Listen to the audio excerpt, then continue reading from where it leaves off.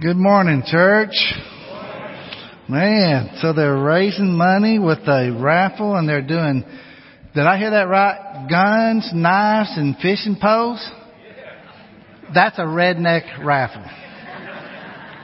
Just the kind that fits me perfect. So, glad to have you here. We're going to have our Lily Poole to come up and read our scripture for us. She is 7 years old. And thank you, Miss Lily, for doing it. She loves art, and by the way, that I'm not surprised at that. So whether you eat or drink or whatever you do, do it all for the glory of God. 1 Corinthians 10:31. Excellent job. Excellent. Thank you.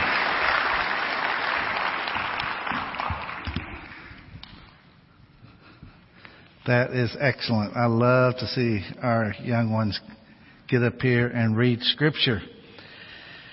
And I love to see our old ones get older in their marriage and their years together, such as Rhonda and Steve Williams. I think they're probably here 35 years.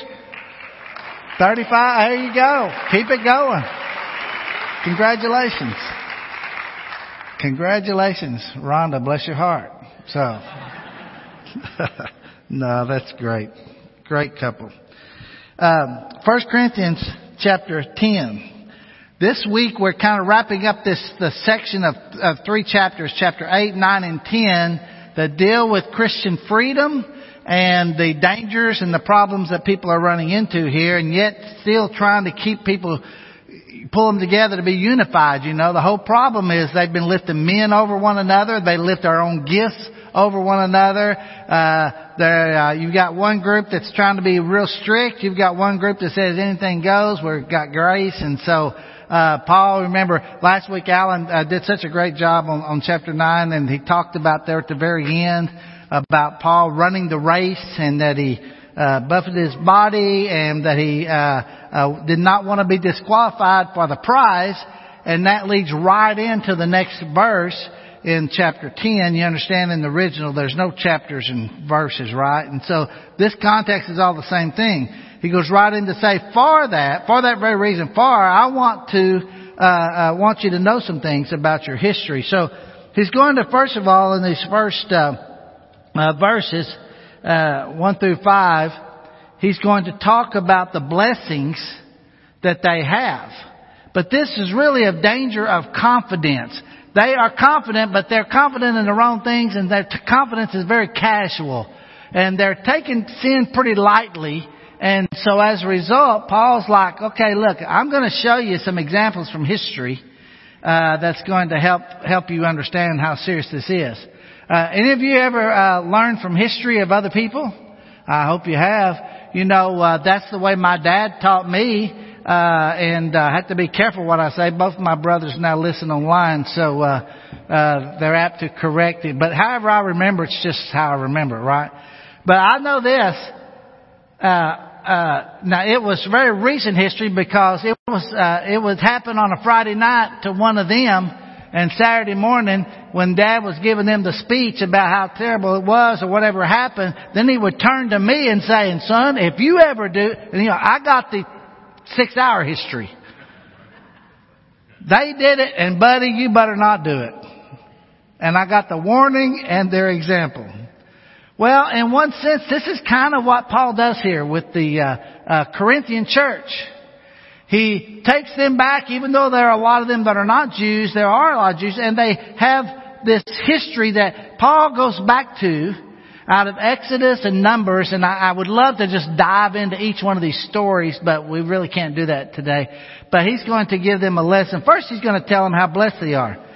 For I do not want you to be ignorant of the fact, brothers, that our forefathers were all under the cloud, and that they all passed through the sea. They had this deliverance, right? They were all baptized into Moses in the cloud and in the sea, just like the Corinthians had been baptized and identified with their leader, Jesus. These had been baptized, submitted, and in subjection to their leader by God, who God set there, Moses. And they all ate the same spiritual food and the same spiritual drink, for they drank from the spiritual rock that accompanied them, and that rock was Christ. So they have all these blessings. They've been rescued. They've been baptized. They've got the presence of God walking with them and guiding them. And God's even providing all the food that they need. The bread, the manna, the water they need. It's all being provided. They're blessed people. They're privileged people. And then all of a sudden he says this, nevertheless, God was not pleased with most of them. Their bodies were scattered over the whole desert. The desert floor was painted with the dead bodies of the Hebrew nation. Even though they had been so blessed. You can't take your deliverance lightly. And you better take the challenge of the holiness of God in a very serious way. So he tells them about this. The Corinthian church. Our church. He's telling us about this too. And he says, now these things occurred as examples. This is the word for type. As a type. And matter of fact, he used it in verse 11 too, where he said these things happened to them as examples and were written down as warnings for us. They're for us. They were for the Corinthian church and they're for our church. You can have a lot of blessings and a lot of talent and a lot of things going for you, but you better not get on your high horse about everything, because you can fall if you ain't careful to follow God. So he says, these things occurred as examples to keep us from setting our hearts on evil things as they did. Now I want to break down that verse just a little bit. He says this happened as a history lesson to keep the Corinthians from setting their hearts on evil things as they did. Now, it doesn't show it in the English, but in the Greek, he uses the word lust or strong desire twice in that verse. Where it says, set our hearts on evil things, that's one word there, desire. That is strong desire. They lusted after evil things. As they... And look what it uses the word again. Instead of did, it's actually in the original language, as they lusted. He gave this example, he says, to keep us from lusting after the wrong thing like they lusted after the wrong thing. That's what he tells them. So now in the next few verses, he's going to tell them what those wrong things were. Do not be idolaters, as some of them were. As it is written, the people sat down to eat and drink and got up to indulge in pagan revelry. First thing is, we've talked a lot about it, don't have any other gods before me. Do not commit adultery. Don't commit idolatry. We should not commit sexual immorality. There's the second thing. As some of them did. And in one day, 23,000 of them died. You think that would get anybody's attention? They became so sexually immoral within that blessed, privileged nation. They gave themselves over to evil things. And because of their sexual immorality, 23,000 died. We should not test the Lord as some of them did and were killed by snakes. Thousands of more. Now, the only good snake is a dead snake as far as I'm concerned. I'm more into me killing them than them killing me, right? But look at why. They were killed by snakes because they pushed God to the limit. They tested Him. So it says, what does that mean? Well, it's kind of like this. You know, they had all that manna to eat, you know, and then all of a sudden, you know, they don't like it. They're like, what about that food we used to have back in Egypt? We ought to get some of that. We're hungry, God. God said, okay, I'll give you some manna. I'll give you some quail. And they're like, what? Is that it? And it's almost like you just keep pushing me, don't you? It's like your kids when they come in, they say, Mom, I'm hungry. Okay. And you set them down at the table and you put food down there and they say, Yeah, but I don't want this. Can you fix that, right? And you want to say, you're about to push me too far. We say things like, you're getting on my nerves. Don't try me. They were trying God. They thought somehow or another His patience wouldn't run out, but His patience did run out on their rebellion. So you've got idolatry, result death. Sexual immorality, result death. By the way, let me say one statement here about sexual immorality. I know that we live in a culture that many people grow up absent of understanding morality. I get it. I run into people all the time out in the world. They live together. They're not married. They're sleeping together. They don't think anything of it. But you know what? I don't expect the world to live like Christians. I'm not surprised by that. I don't like it. I'm not surprised by it. But God's people must not have any of that in our lives and in our church. That cannot be. Remember, Corinthian church had it. Matter of fact, they had such immorality as even the pagans didn't do. You already corrected them once in this book. But for all of our folks, new Christian or not, regardless of what you came out of, I want you to understand, with all the grace and mercy I can for myself and you, because we're all fighting temptations, right? But the practice of sexual immorality to these people brought death, and the Bible is clear, don't you do it. Don't you sleep with somebody that you're not married to. Don't you do it. Don't you live together. Don't you commit sexual immorality. Someone said, well, why are you so hard on that? Because in a culture that thinks it's not wrong, it's real easy for us, especially new Christians that walk into this world, to think, it's not a big deal. It is a big deal. It's one listed here. And look what it said. Idolatry, sexual immorality, testing God. We talked about that. The result was death. And then this is one. What about this one they throw in with idolatry? That looks pretty big. Sexual immorality? Yeah. Man, pushing God to the limit. Now all of a sudden they threw in this one. Yeah, I'm like, okay, Paul, you just quit preaching with the meddling right here. Because look what he says. And do not, what? Grumble.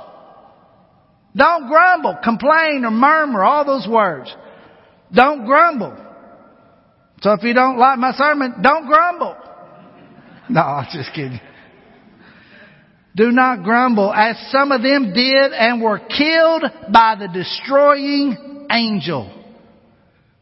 If you thought every time you would grumble, an angel of death might come knocking on your door, you'd probably watch your mouth better. I would watch mine better if I could keep that in my mind. But as a whole group of people, this became a characteristic of that particular group. That cannot be a characteristic of our group as a church, just like it should not have been a characteristic of the group in Corinth. Do not grumble. That audible criticism of dissatisfaction. That's grumbling. Don't grumble. They were killed by the destroying angel, the angel of death. That's the one that came by the doorpost. Remember in Egypt? That's the angel of death. Then again he says, these things happened to them as examples, same word, types, and were written down as warnings for us. God wrote those, that God looked at His people. He had them write that down so that the Corinthian church could get warned not to go that direction, and we could too. Because He says, for us, on whom the fulfillment of the ages has come. So if you think you're standing firm, be careful that you do not fall. Who do you have to... You don't really have to tell a careful man to be careful. It's the careless man you have to tell to be careful. You know, the guy that just haphazardly throws a ladder up there and starts climbing up it, and you say, well, you know what, you need to be careful. And he said, oh, I don't need any boom, right? You should have been careful. And he's telling this church that had let their confidence overcome their common sense. And you need to be careful about how you look at things, how you take sin lightly. You better be careful about this. These temptations that God Israel, they'll get you too. You better be careful. So he gives them this strong warning. All these are temptations. And then he tells them about temptations. He says, no temptation has seized you except what is common to man. Every human being has gone through what you go through. And God is faithful. He will not let you be tempted beyond what you can bear. But when you are tempted, He will also provide a way out so that you can stand up under. Isn't that good news? Man. That no matter what happens when I get tempted, I can never do the old saying, the devil made me. No, the devil didn't make you do it. There's not a temptation comes my way that I can't bear up under, or that God will not provide a way out.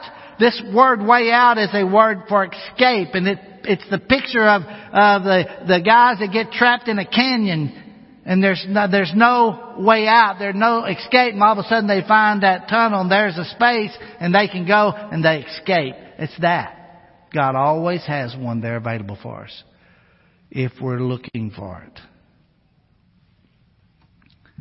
Always. Temptations will come. They will not be beyond what you can bear. And God always provides a way out. And He's faithful in everything He does. So you don't have to give in to these temptations. Learn from history. Now He's going to give them about compromise. Don't compromise. Now, what He says here is when He tells them, look, flee from idolatry. Now, He's going to do this little pattern within this section. He's going to tell them to reason, think through something. Then He's going to give them two questions to help them think through it. And then He's going to give them a statement. He does that twice. Let's just read a little bit. I speak to sensible people. Judge for yourselves what I say. He tells them, look, think through this. Is not the cup of thanksgiving for which we give thanks a participation? That's the word koinonia. That's communion. In the blood of Christ. And is not the bread that we break a participation in the body of Christ? There's your two questions. Because there's one loaf, and we who are many are one body, and we all partake of the one loaf. This is the table you're gathering around. This is your spiritual nourishment. Israel had theirs, and they got off track. You've got yours. Think through this. Don't you realize you're participating with Christ in all this? And that you're one together? Then He does the same thing with the illustration of Israel again. Consider or think through the people of Israel. Do not those who eat the sacrifices participate, here's a word again, in the altar? Do I mean that a sacrifice offered to an idol is anything, or that an idol is anything? Here's the question again, two of them. No.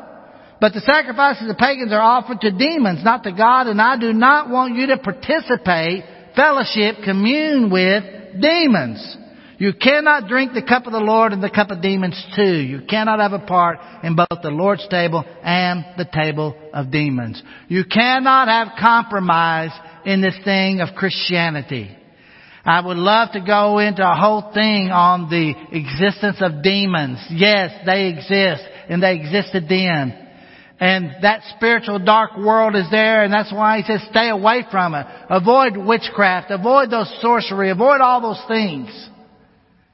There is a spiritual battle going on. He tells you in Ephesians how to be equipped for that spiritual battle.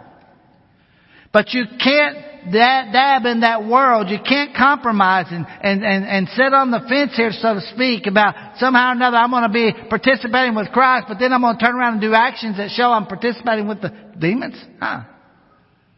No compromise. Then this last part. He tells them of their commitment and the danger of freedom. See, there's two groups. Always two groups in the church, by the way. Always exists. There's the group who've discovered freedom and take it to an extreme. We typically call it license. I found grace and now everything's okay. Remember, he says in verse 23, everything is permissible. But that's kind of where some of them just stop right there. Like, hey, I've been saved. Grace takes care of me. You know what? I can do whatever I want to do to be all right. Then you have those that are always willing to make up all the rules and tell you everything you can't do. The legalist. They have a rule book bigger than the Bible. And they're going to tell you what you can or can't do in an assembly, how you walk in, how you walk out, what you can and cannot go to. And I mean, they're there with all the rules and they squash freedom and they kill grace. Well, in this section, basically, which he's already done, he's telling us, Paul does, this balance that exists. Look, you have freedom, yes. But you never put your freedom above the benefit of other people. Look what he says. Everything's permissible, but not everything is beneficial. Everything is permissible, but not everything is constructive. Think about constructing something. That's building. That's the idea of building. Building up people. Nobody should seek his own good, but the good of others. So he goes in next to this thing, and we've already talked about it quite a bit, the eating of meats offered to idols. And look, if everybody thinks meat's okay and you're all right eating it, it's okay. But you don't want to do something that violates somebody else's conscience. You don't want to push them over the edge, make them do something they think is wrong. He dealt with that earlier, chapter 8. But you got this freedom. But listen, I don't always have the right to do what I have the right to do. What's the answer? Verse 31. So whether you eat or drink or whatever you do it all what? For the glory of God. This is why you take action, whatever it is, whether you practice your freedom, whether you restrict it for the sake of somebody else, regardless, whatever you do it to the glory of God. Now, he's going to mention three things here. And they all bring God glory. But first he says, you do whatever you do to the glory of God. Second, you do what you do for the benefit of other people. That's the next. Look what he says. Do not cause anyone to stumble, whether it's Jews, Greek, or the church of God, even as I try to please everybody in every way. So you give God glory. You do what you do to give God glory. You do what you do to benefit other people. And then look at this next one. For I am not seeking my own good, but the good of many, so that they may be what? Saved. Say it out loud. Saved. Say it again.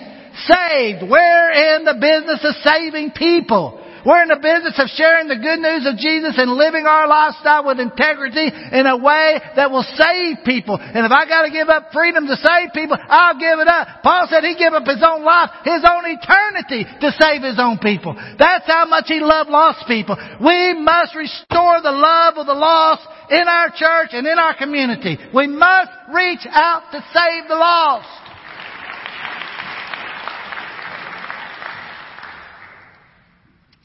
I'm sorry, I had nowhere in my notes to go out that far and hard.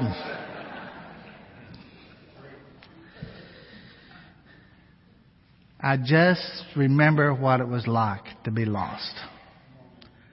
And I am thankful that some saved people reached out to me. I'm thankful for Gary Stevenson. I'm thankful for Ron Ghostin. I'm thankful for people that saw I could move from being lost to being saved.